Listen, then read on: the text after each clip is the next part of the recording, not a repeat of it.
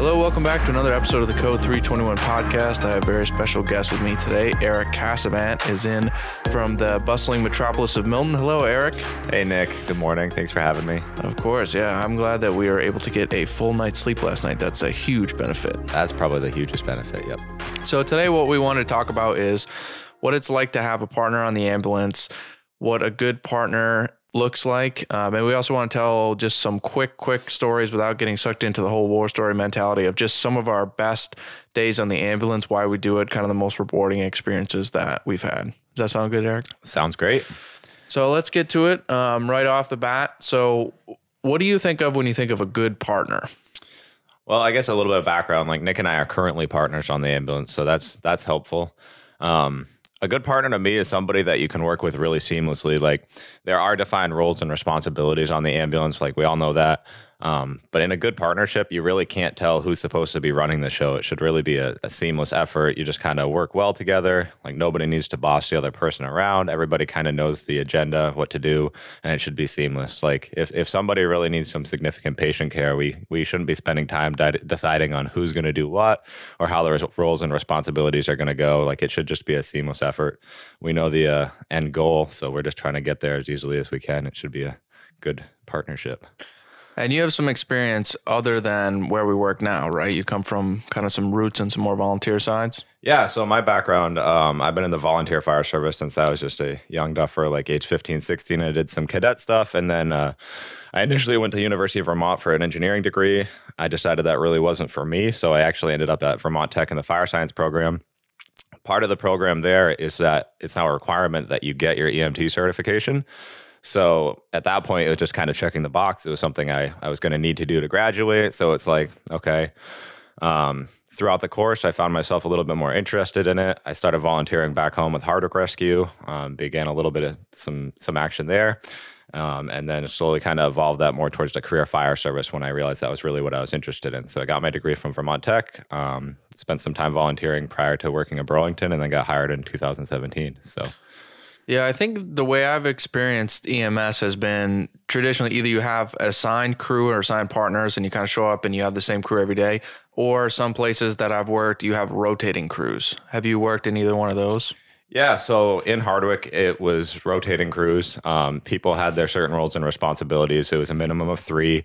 The basic requirement would be a CPR certified driver, and that was primarily patient moving, lifting, and then they drove the ambulance. And then we would have some basics and some advanced EMTs. We tried to run an advanced EMT at a minimum, so there would be the, in theory, quote, crew chief, and then an EMT basic to be the second person in the back. Rural EMS, we didn't have any first response companies very typically, so your ambulance crew was really kind of it. In Burlington, obviously, we have more of a partnership where we work the same shift every third day. You're assigned with somebody else typically on the ambulance that you work with really consistently, so that's a little bit of a difference, whereas back home it was typically the certain people would do the certain weekends or nights or whatever, but any random day you could be with somebody that you never really worked with before. So, yeah, and that's kind of a challenge. I think of kind of what we do in Burlington, kind of similar to what you'd see on the show, like Emergency, where you kind of show up to work, you have the same partner, you kind of know each other really well, and there's a lot of benefits to that. I look at those rotating crews. I was part of those for a long time, and that's more of like a pickup basketball game. You know, one day you might have somebody that's great at 3-pointers and is a star player, and you might be smoking all the other teams. And there might be another day where you got someone that can't even catch the ball, you know, and you got to just be prepared for whatever is going to go on and try to work the best you can with it. And the hard part with that is, like we were just talking about a minute ago, like you really don't get the opportunity to field somebody out and see how they're going to react in these situations until you're actually in the situations, which can go really bad or it can go really good. And it kind of depends on how you and the other person can kind of adapt and overcome that, because once you get working with somebody, you know how they're going to deal with certain things. It makes it a lot more smooth, whereas sometimes somebody might drop the ball and you got to pick it up, or you might work really well together and you kind of got to figure it out as you go. Yeah, for sure. I think one of the situations that comes to mind when we talk about that is I was assigned with an individual on the ambulance once at a previous department, and we went to a report of a police officer shot, and the person had a family member that was a police officer and like was uncontrollably sobbing the entire way to the call, like to the point where like I had to like reach over and like try to hold on to the wheel and like start to think about like, can we even go to this call and perform on this? And it got to the point where Luckily, it was a fire-based EMS service, and we just put that person on the engine and swapped them out for somebody else to drive me to the hospital. But things like that are stuff where if you have the same partner every day, you can kind of predict some of those things or where those triggers are, and you can kind of be prepared and rotate people around and deal with it. Whereas that rotating crew mentality, one of the disadvantages is that stuff might surprise you if you don't know them that well. Right. And we can't all be robots, right? Certain things are going to get at certain people. That's an inevitable kind of thing. So it's a matter of recognizing that ahead of time, being aware that this might be a trigger point and you might have to take the lead a little bit more than relying on this person. And that's okay. Like I said before, like we can interchange those roles as we need to do. And so if I know that somebody else isn't going to do so great on scene, I'm going to just step up and I'm going to kind of take charge of that and make it happen. You really don't want to put somebody in that spot because, like I said, everybody's human here. We want to be robots and put it all aside, but once in a while, something will get at somebody that's really kind of a difficult obstacle they're going to have to overcome. Yeah, absolutely. And I think with you and I and my last partner and the partner before that, we all kind of had this, spoken rule of having like an emergency kill switch just in case we need to swap out. You know, you go to a call or something, you're having a terrible day, your car breaks down, it's freezing cold, you bark your knuckles on the way in, your key card doesn't work, you spill your coffee on your lap, like one thing after another. And then all of a sudden, you have this patient that's yelling at you or being mean to you or spitting on you or something like that, and you're kind of at the end of your rope. You should feel comfortable with your partner just looking at it being like, you know what, like pineapple or like whatever your safe word is, like we gotta do something. And that should be just between you two as humans. It's like, I got you, like I'll take care of it. Right. And that's seamless. And there's nothing wrong with that. Right. So as long as you're able to recognize that about the other person you're working with and being like, okay, so it's time for me to sub in. They can take a step back. I got it. And that's totally okay. And again, that's something we can talk about ahead of time. Like it's pretty seamless once it happens. But if we don't know that and you're having a bad day and walk in and like you kick a puppy on the walk in or something like that, and I don't recognize that you're maybe just off, like that's on me as well. Like I should be able to step up and play that role and just be receptive to that. Like, okay, so it's not a great day for him. That's okay. Like I'm having a fine day. Nothing bad happened to me on the way in. So we're good. Like I can make that happen. And the last person that should ever need to recognize that is the person that we're trying to help here, right? If we're at such a point that we're having a bad day enough for the patient to notice, right? Like that's going to be a problem. And we never want it to get to that point. So that seamless transition, like, okay, you're having a day, that's fine. Like I'm gonna step in, not a big deal, and we'll make it happen. Like that should just be something that you can do really easily. And I always look at the partner as somebody that kind of has a little bit more of a detached perspective when it comes to, the person that's experiencing the tough day. So I look at it as a sports analogy. If you have LeBron James running down the court, who's, arguably a pretty decent basketball player, and all of a sudden he starts missing shots and then he starts airballing and he starts turning the ball over and he starts missing passes, he may be so focused on the frustration of that stuff not going his way that he may not be able to recognize that maybe he needs a second to reset. And sometimes it takes a teammate or a coach or somebody else who's not LeBron James to look at him and be like, hey man, like grab a Gatorade, grab a towel, we'll get you swapped out in a couple of minutes, we'll get you right back in. And sometimes that's all you need is just that little reset to kind of get back to where you were. Right. And like you said, in the moment, you might not notice that. So if I'm like, hey Nick, like I got it. And then after the call we talk and I'm like, hey, I just noticed you're off your game a little bit. And you're like, oh man, like, yeah, I totally was out of it for a second there. I didn't recognize that. Like, thanks for pulling me aside. I appreciate it a lot. Like, things are going to get better from here on out. I'll do a better job. I recognize that. But just in the moment, it can get tough, right? This can be an overwhelming gig. We do a lot of work sometimes. And the nice thing about having a partner is your buddy and they're all lateral. So like if we go on a call and, I need a little bit of help or whatever is going on, I mean, that's not a reflection poorly on me at all. It's not like I'm going to the fire chief or the rescue chief or the town manager and being like, listen, I had trouble with some med math, like, this needs to happen. Cause then that just becomes really complicated for everybody. Sometimes your partner is all you need to just kind of keep you on track and help you out. And they should be your go-to person and right-hand man or right-hand woman. And that's kind of who I rely on the most. I know with all of my ambulance partners that I've had over the last few years, when something is going bad in the ambulance, I want my assigned partner in the back with me. I'll just take an engine guy as a driver or a PD guy as a driver because I know my partner and I know what they know my expectations. I know their expectations. I know their limitations, their strengths, and that stuff comes into play a lot when they're sick. Absolutely. And we all need to be competent in our skills, but there's inevitably going to be things that either you like better and therefore you put a little more brain power into, or you're just naturally kind of better at or good at. And hopefully you can find that balance between yourself and your partner where, okay, like I know you're amazing at this one thing and I maybe not so good at it. So I'm just going to delegate that to you when it's my turn to do it. And then vice versa. Like you should be able to rely on me for things that maybe aren't your strength, or you can just delegate in my direction.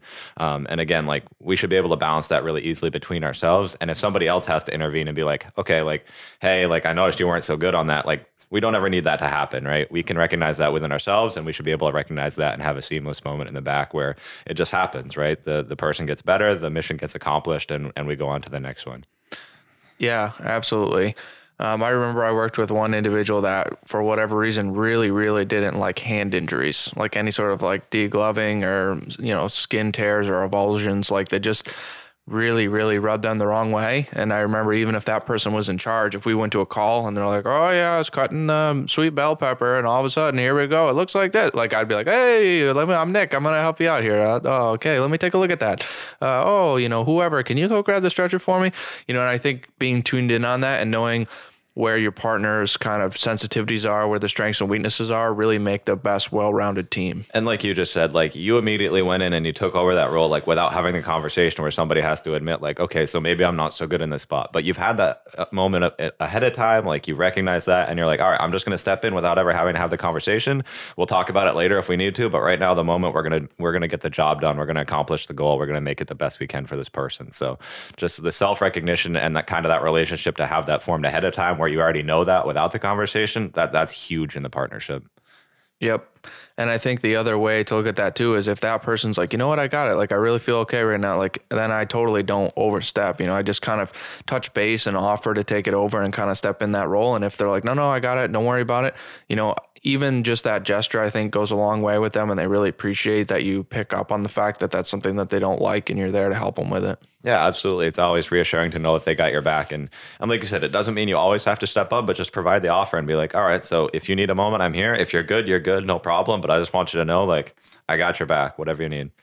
Like for me, I really don't like dead bodies. I just don't like that. I don't like being in the room alone with them. I don't know what it is. Maybe I watch too many TV shows with them waking up on the table and stuff, but it just freaks me out. And all my crews know that. And, they'll be available for me. I'll go in, I'll do my thing. There's times where I got to be in there by myself, but, especially when it's not a medical, after the cardiac arrest is done, or if it's a dead on arrival or an untimely or something, I just really, really don't like being alone with them. And I think most people that work with me know that. Right. And in all honesty, that's not your role anymore, right? Like you said, that's become a crime scene. And I can think of a great example. This one guy we work with, he's former law enforcement and he was almost in his element, like after you hit that transition point. Like he's a great paramedic. And then after that point, he would be like, all right, so this is fascinating to me. And he'd be showing people like different things about the person, the body, and why this happened and why that happened and how it's affected it.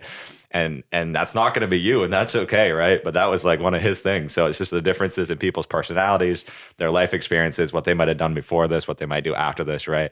And that was something that he seemed to be really into. So yeah, I'm out on that. I'll be outside. I'm not going to be in there. Yeah, you can just hang out outside. Yep. We'll catch you. Yep. Goodbye. So anyway, one of the things I want to touch on in this episode is something that's kind of been on my radar. I always wanted to put this in, but I haven't quite found the right moment. But I think between you and I, we have some decent stories. And I just wanted to touch base, especially during the holiday season with everything that's been going on in the world. There are some calls that tend to stand out in your mind that are going to bug you, just negative calls and negative impacts. And everybody knows those. But on the other side, you're also going to have some calls that are really rewarding that you're going to hang on to that provide a lot of job satisfaction and sense of purpose. And for me, there's two that have kind of been on a good repeat in my head over the last few years. And it really makes me feel good about my job and it helps me go into work. And sometimes if I'm feeling a little down or I'm dealing with something, just thinking about these incidents helps me kind of recenter myself and kind of understand that there are things that I can contribute to the people around me and I can do good medicine and I can take good care of people. And I thought I would just share two of those stories with you. And I hope that Eric can share a story or two of his, as well. Cool. So one of the things that the first one that I want to go over is just an example of kind of all those things that we do in EMS class, like we go over them, and, you guys are drinking coffee and you're sitting there and you're tired and it's 8:30 in the morning, on the lab day, and it's just exhausting, and we're running you through these scenarios. And I remember going through, when I went through the UVM program, you'd be there at class, it'd be like 8:30 in the morning, half the kids would be hungover, and you kind of just go through the motions and you go through the motions and you go through the motions. And I don't really think a lot about it. You get your EMS license, and then you don't even realize it, but all that stuff is designed to condition you to kind of think a certain way and pick up on certain things. And you hear all of these phrases and terminology and examples of stuff over and over and over again in EMS. And it kind of becomes like subliminally written in your brain, and you don't even really think about it. It becomes that classical conditioning, and you, like you said, you don't even realize it's happening. And then in the moment, someday it'll just pop in your head, and you'll be like, how, I don't know how I know this, but I know this, right? Like, I'm good with this. Let's make it happen.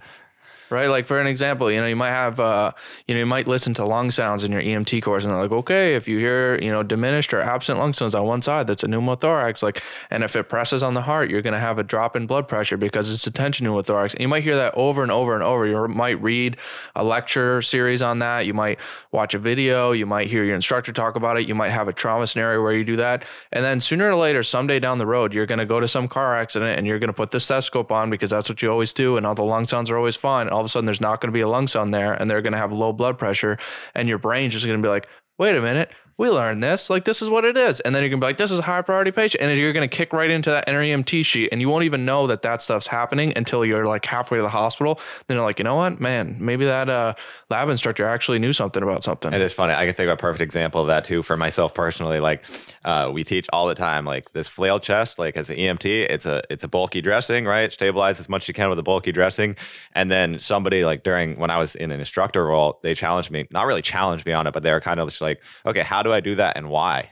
And I'm like, I had a moment where I'm like, oh my God, like, wait a second. I don't even know anything about this. It's just programmed in my brain. That's what happens, right? Like, I don't even know if I could do it, but it was really interesting for me. And of course I did some more homework, did some research, got back to him with the appropriate answer and everything. And it made me better. Right. And that was when I was, still very new and everything. So it's just like you said, it just popped into my brain. It's like, well, that's very simple. Like, you use a bulky dressing. Like, okay, but how do I do that? And you're like, wait a second, I don't even know if I can give you an example or a demonstration. Like, I just know that's what you do, right? And it's just that conditioning. Yeah. So one of the scenarios I kind of remember in my head was, I did some time on fire-based EMS service before I came to Burlington too. And I remember we went to a house fire, just a classic house fire. It was kind of a smaller engine company that was on duty that night. We went out there. The house was fully involved except for like one corner of the house, and the window was broken out. And as we were stretching the lines and getting towards addressing the fire problem, as I was walking through the yard, I noticed that there was an older guy, like just in boxers and a t-shirt, and he was coughing really hard. And I just said something simple like, "Oh, are you all right?" And when he said like, "Yeah, I'm okay," he sounded kind of hoarse. And so I like stopped for a second and looked over, and his feet were a little bloody, and he wasn't really wearing appropriate clothing for the time of year it was.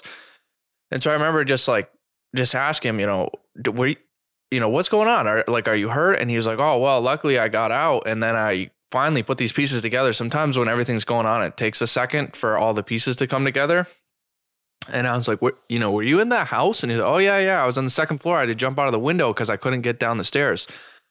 I said, "Are you having any trouble breathing?" He said, "Well, my throat hurts, but I feel fine." And I remember, like that EMT stuff kicking in. I was like, wait a minute. And I took my flashlight off of my fire call and I said, "Can you just open your mouth for a second?" He opened his mouth. He had all this like black, like mucus, and he was spitting it all out in his nose and his mouth and his throat, like all the way back as far as I could see, even when he opened his mouth wide, like way past, any of the structures inside of his mouth. It's just black all the way down. And he's like, "Yeah, it really, my chest really hurts and my throat hurts, but I feel like I'm okay. I just feel lucky to be alive." And I just remember all that stuff that my EMT instructors were saying to me of like, if you ever see soot in this, in the nose, in the nares, in the mouth, like, you got to consider airway burns, all this other stuff, the superheated gases. Right. And it's not like you spent an hour and a half studying that one line in your book for whatever reason. You'd heard it enough. So it popped right in your brain and you're like, whoa, like this is that moment. Like here it is. Yeah, and for all the times that you went to like a potential smoke inhalation or a fire, and you're like, okay, open your mouth, and their mouth was pink and clear, and there was nothing. This one time, I shine my light in there. I'm like, wait a minute, that looks dark. Wait a minute, is that black? That's soot, And then luckily, that particular fire department, we used to bring an ambulance and an engine to the call, and I remember thinking to myself, like, we have an ambulance, and this guy has difficulty, a little bit of difficulty breathing, and he's got a raspy voice, and I think he might have inhaled smoke. And I went up to the fire chief, which was kind of daunting for me because I was still pretty young on the job, and he was like the fire chief on a fire. And I remember just saying like, hey chief, like this guy was on the second floor. He's got injuries to his feet, and I think he has airway burns. He's got soot in his mouth. Like, I need a driver. I need to go to the hospital right now, because at that point we didn't have anyone that could intubate, and we had restrictions in our district that didn't allow for any sort of protection of the airway at that particular moment and stuff. And so he just gave me some fire guy from like Essex or somewhere. I don't even remember where I was from. Just some guy be like, hey, have you ever driven an ambulance? Yep. Okay. Drive this guy to the hospital. And I remember telling him like, get me to the hospital as quick and as safely as possible. And as we got this guy loaded up, he starts having difficulty breathing. I start hearing wheezing. We get on the interstate, the guy driving me has kind of the pedal to the metal or whatever. We're zooming pretty good. And I called for a paramedic intercept from one of the nearby towns, and they said it was going to take a while to get him out of the quarters or whatever. And I just said, if I don't see any red lights coming as we go over that exit, we're just going to keep going because I know we're only a few minutes away from the hospital. So we get him going. I put him on a non-rebreather. He starts to get lethargic. By the time we're getting off the interstate, in Burlington, the guy is like almost completely unresponsive. He's like accepted a nasal airway. He's just like, I'm suctioning this stuff out of his mouth. Like, you can hear this audible wheezing. He's not doing good at all. And I wheeled him into the ER. He started desatting. They intubated him immediately. He ended up going to the ICU, and the doctor was just like, hey man, we'll see what happens. He's got some pretty significant airway swelling. He's really sick. We'll see what we can do here. And I kind of just cleaned the stretcher and was, in my mind, I was like, oh man, that's just a bad medical. Well, good luck to you. And like at the moment, you probably didn't recognize like, okay, that was pretty big deal. That was super heads up. And something ticked in the back of your brain that was like, all right, I need to get this guy to the hospital right now. Like, yes, we all want to do the fire thing. I totally get that. But like the life safety aspect is more important right now. And whatever it was, that condition in your brain clicked, and you made a huge difference, right? You watched that guy deteriorate over the course of 20 minutes maybe from the time you first talked to him to the being in the ER. And if you hadn't been heads up at that moment, you come to check on him 20 minutes later, he'd have been unconscious, gasping on the ground, right? Like, So you made a huge difference. And at the time you were probably like, not a big deal, I'm doing my job. But looking back, like you said, you get feel good feelings from that. You made a difference in that guy's life. He's probably alive because of what you did. So that's huge. And it's tough too, because, when you're, especially if you're sleepy and you're doing fire stuff and you don't get dispatched for that particular complaint, like when calls change, sometimes it's hard for me to reset a little bit. And I remember looking in his mouth and just being like, oh man, they're sitting there. Like, he probably should go to the hospital. Like, that was kind of what's on my mind. It wasn't anything urgent. And then as we were driving, just the look in his eyes, like, I feel like sometimes I have a lot of empathy, when I'm with somebody. If they're like, oh, I feel like I'm going to die, or, oh, I feel like I can't breathe, or if they get that like 10,000 yard stare, that stuff means more to me than any blood pressure reading could ever mean. Absolutely. In that Treat moment. The patient in that scenario, right? They know. There's an instinct. They know. And it just kind of like watching him deteriorate. I don't think if you had asked me, like if you had pulled me aside when I saw this soot in his airway and been like, hey, what is he going to be like in 15, 20 minutes? I don't think I would have been able to accurately describe it. And I never really gave it another thought. And then like 6 months later, the doorbell rang at the firehouse, and I happened to be working, and this guy shows up with the fruit basket, and I didn't even recognize him. And he's like, hey, I just want to let you guys know, my house burned down, but it's getting rebuilt. And, I was in the ICU for like 2 months, and I just wanted to let you know, whoever took me into the hospital said, the doctor said that if I had not gotten there exactly that moment, if I had gotten there later, they don't think they would have been able to resuscitate me because I had such severe, lower airway burns, like down in my alveoli, and like really severe searing of the tissue. It just struck me. I was like, man, that's just like a soot thing that you read in a book and someone tells you. And that particular scenario, I didn't do anything advanced. I didn't do any medicine. I didn't do anything complicated. All I did was put that guy in a non-rebreather, bring him to the hospital, and then bag a little bit on the way through the ED. But other than that, there was I didn't do a 12 lead. I didn't like interpret this thing. I didn't do like some crazy IV injection with some crazy fluid. Like it was just, man, like something's wrong with his airway. Oh man, did he inhale like these superheated gases and soot? And then we just drove to the hospital. That's all we did. Right. And whatever your level was at the time, like you recognize, okay, like there's an airway thing. Like you don't ever get past that. That's fine. Right. That's priority number one here. And it turned out to be priority number one for this guy. Like that would have killed him. There's no way around it. Yeah, I think I was in A, and when we were driving and he started to deteriorate, I specifically remember like looking pretty much between the top of his head and his like clavicle, and just like in my head, I was like, oh no, oh no, oh no, right. Oh no. How long ago do you think this was? I mean, you've been in Burlington 5 years. Ooh, I want to say it was like 2014. Yeah. So 6 years, I guess. And you still remember it like it was yesterday. So obviously it made an impact, right? That's a feel-good call for sure. Definitely. Yeah. And a go-go call. That's a great example of a go-go call. That's a go-go call, yeah. Nick and I are not huge proponents of getting the person to the hospital like yesterday, but there's a few calls where we're like, okay, this is a go-go call, right? We got to go. Yep. And that's a great example. Yep, absolutely. Did you have any scenarios in your head that you kind of hang on to? I have a cool scenario. Like, I guess it was a couple years ago now. So I was with my last partner. He was a relatively new AEMT, and so was I. We'd both been out of A class for a couple of months, whatever. We were working together. Things were good. And we get called into the North End, which was actually our second due off that ambulance. I was downtown at the time. For, I think it was just a guy, general malaise. Like he'd pulled off the side of the road. He wasn't feeling great. We're like, okay, whatever. So we get there. Fire company gets there just ahead of us, whatever. They start checking out the guy. And I remember stepping out of the ambulance with John, and we had our equipment and they were assessing the guy, whatever. And we just kind of had that look. We looked at each other and we looked at the guy and we're like, something's wrong with this dude. Like, I don't know what it is yet, but he doesn't look great. And all the signs are just pointing to that. And he didn't have like that horribly ill look about him, like he wasn't like agonally breathing or something, like fixing to die right then, but we were both like, I don't know what the deal is yet, but this guy's sick, right? It's a spidey sense, bro. It's a spidey sense. You get it. You can't put your finger on it, but you're like, oh man, man. Absolutely right. And like I said, there's nothing outward to be like, this guy is fixing to die or something, right? So the backstory is that we talked to him a little bit, and he's conscious alert. He's talking to us, and we're like, all right, man, what happened? Well, it turns out he's a contractor, and he was driving to a job site. It was right around noontime. And he's like, I was just headed out there, and I started to not feel so good, and I pulled over the side of the road, and I just eaten lunch, and I just threw up my lunch, and I'm like, I don't know what happened, but something in me is like, I just don't feel good. So I called the ambulance. We're like, all right, perfect. So he was sitting there. He had like a collapsible lawn chair in the back of his truck or something, and he unfolded his chair and he just hung out, and he was just literally just sitting there sipping water, hanging out for the ambulance when we got there, just next to this big old diesel truck just idling in the background, right? And so we're doing our thing, and the ladder company's getting some vital signs, and they're doing a general assessment, whatever. And John and I are like, all right, like, let's do our assessment. Let's get a quick 12 lead on this guy, because he didn't look terrible. Like, he wasn't ashen or gray or anything, but he also didn't look great. He was a little bit sweaty, maybe not feeling good. He didn't have a ton of medical history, nothing crazy.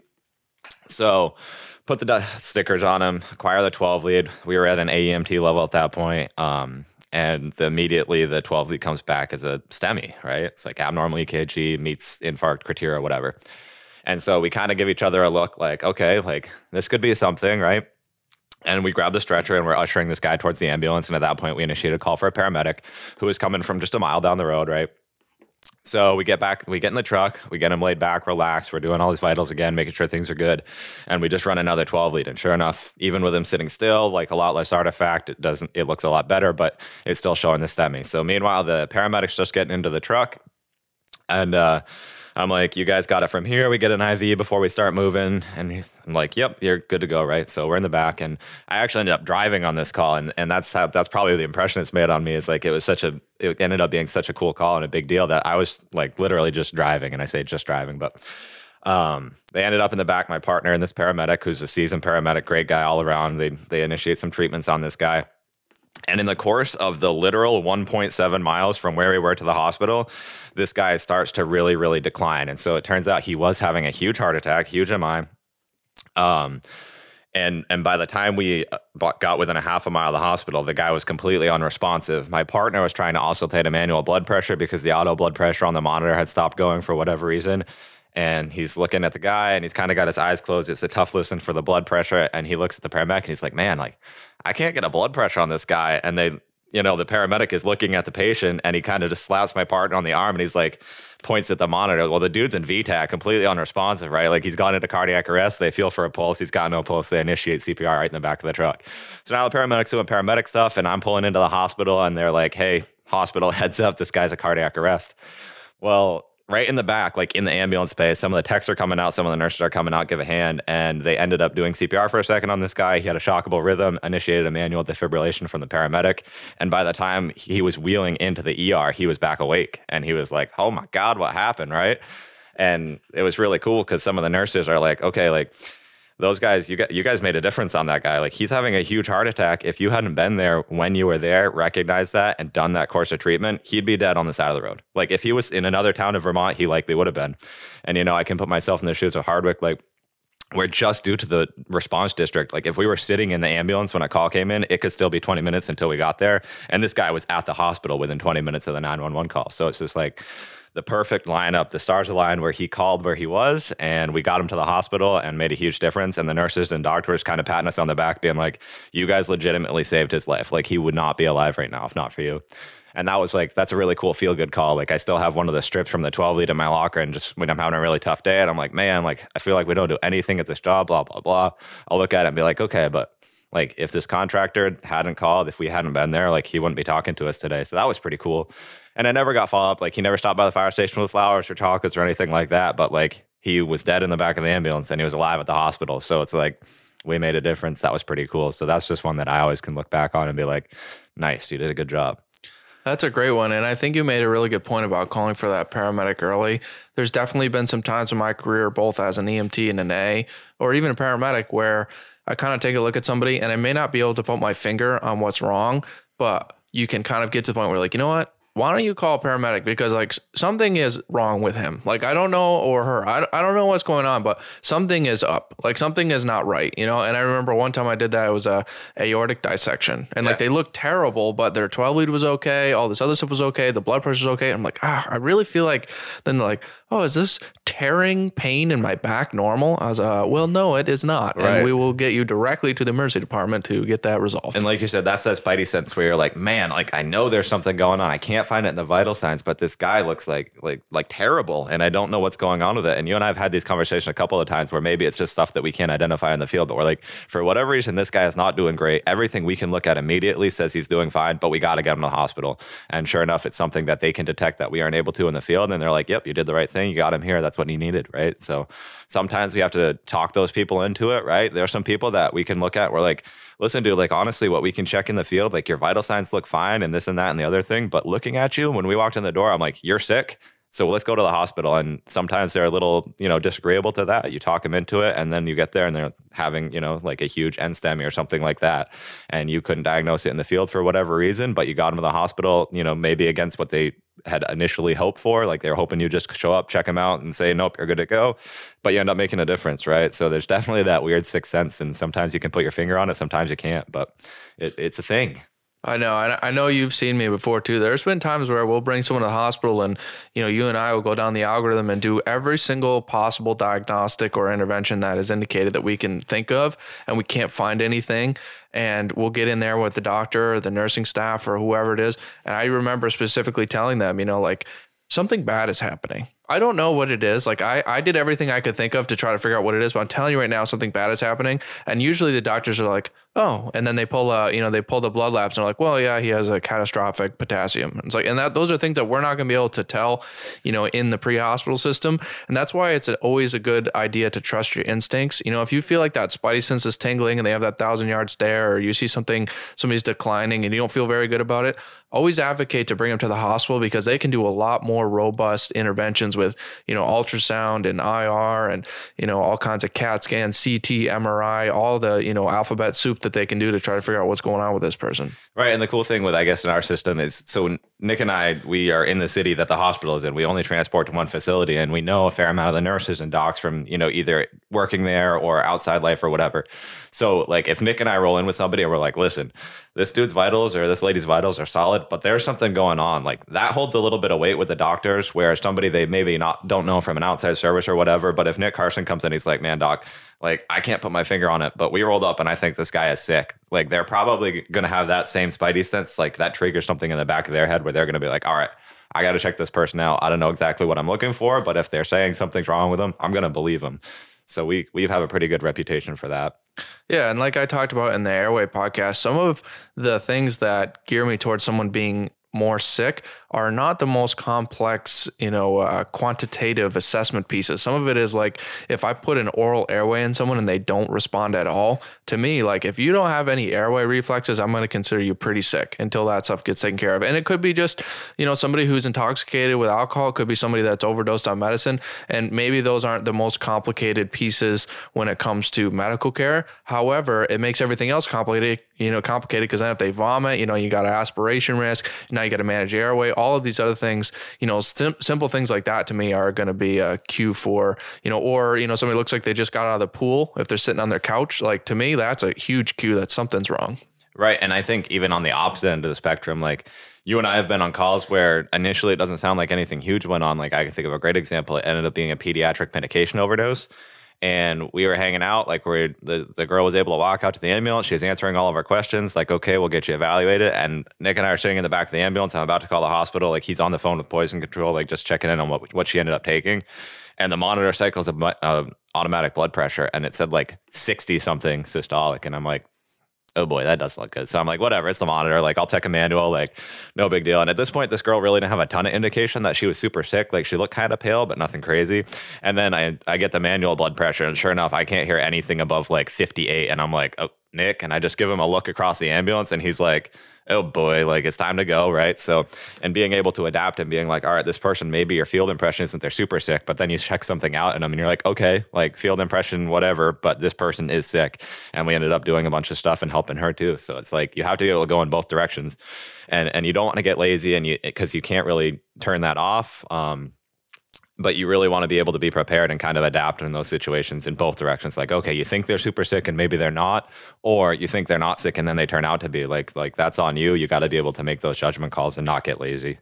Oh yeah, for sure. And I remember those are the calls where, you'll be like, hey, Nick, and you'll like say something and be like, excuse me, what? They did what? Right. And you're half asleep in the front of the ambulance getting ready to drive to the hospital because it's 3 a.m. or something, and I'll just poke you on the shoulder and point at the monitor. You're like, oh boy, like, we got to do some medicine now. And you can turn it on just like that, right? And that's This is huge. a go-go. This is a go-go. And they can come go-go calls just like that. Yeah. Like I can only imagine the situations you've been in, even just as a paramedic, where somebody's maybe like in the back and you're driving to the hospital, like everything looked good on scene, and all of a sudden somebody taps on the glass and they're like, Nick, like, the person is unresponsive, and you're like, oh, here we go. Yeah. Like, game on, right? Usually the cue is if I'm driving back before we had the cab sealed off, if I'm driving and hear like, sir, and I'm like, right. okay, and I just throw those red lights on, pull over. Like, that's usually a good cue that something bad is happening. Definitely, right? If we get to the point where they're saying, hey Nick, like, this person's not talking to me anymore, that might be bad. But you're absolutely right, where they're shaking the person in the back of the ambulance and they're no longer responsive to anything. You're like, uh-oh. Yeah. Sir, can you open your eyes, sir? And you're like, oh no.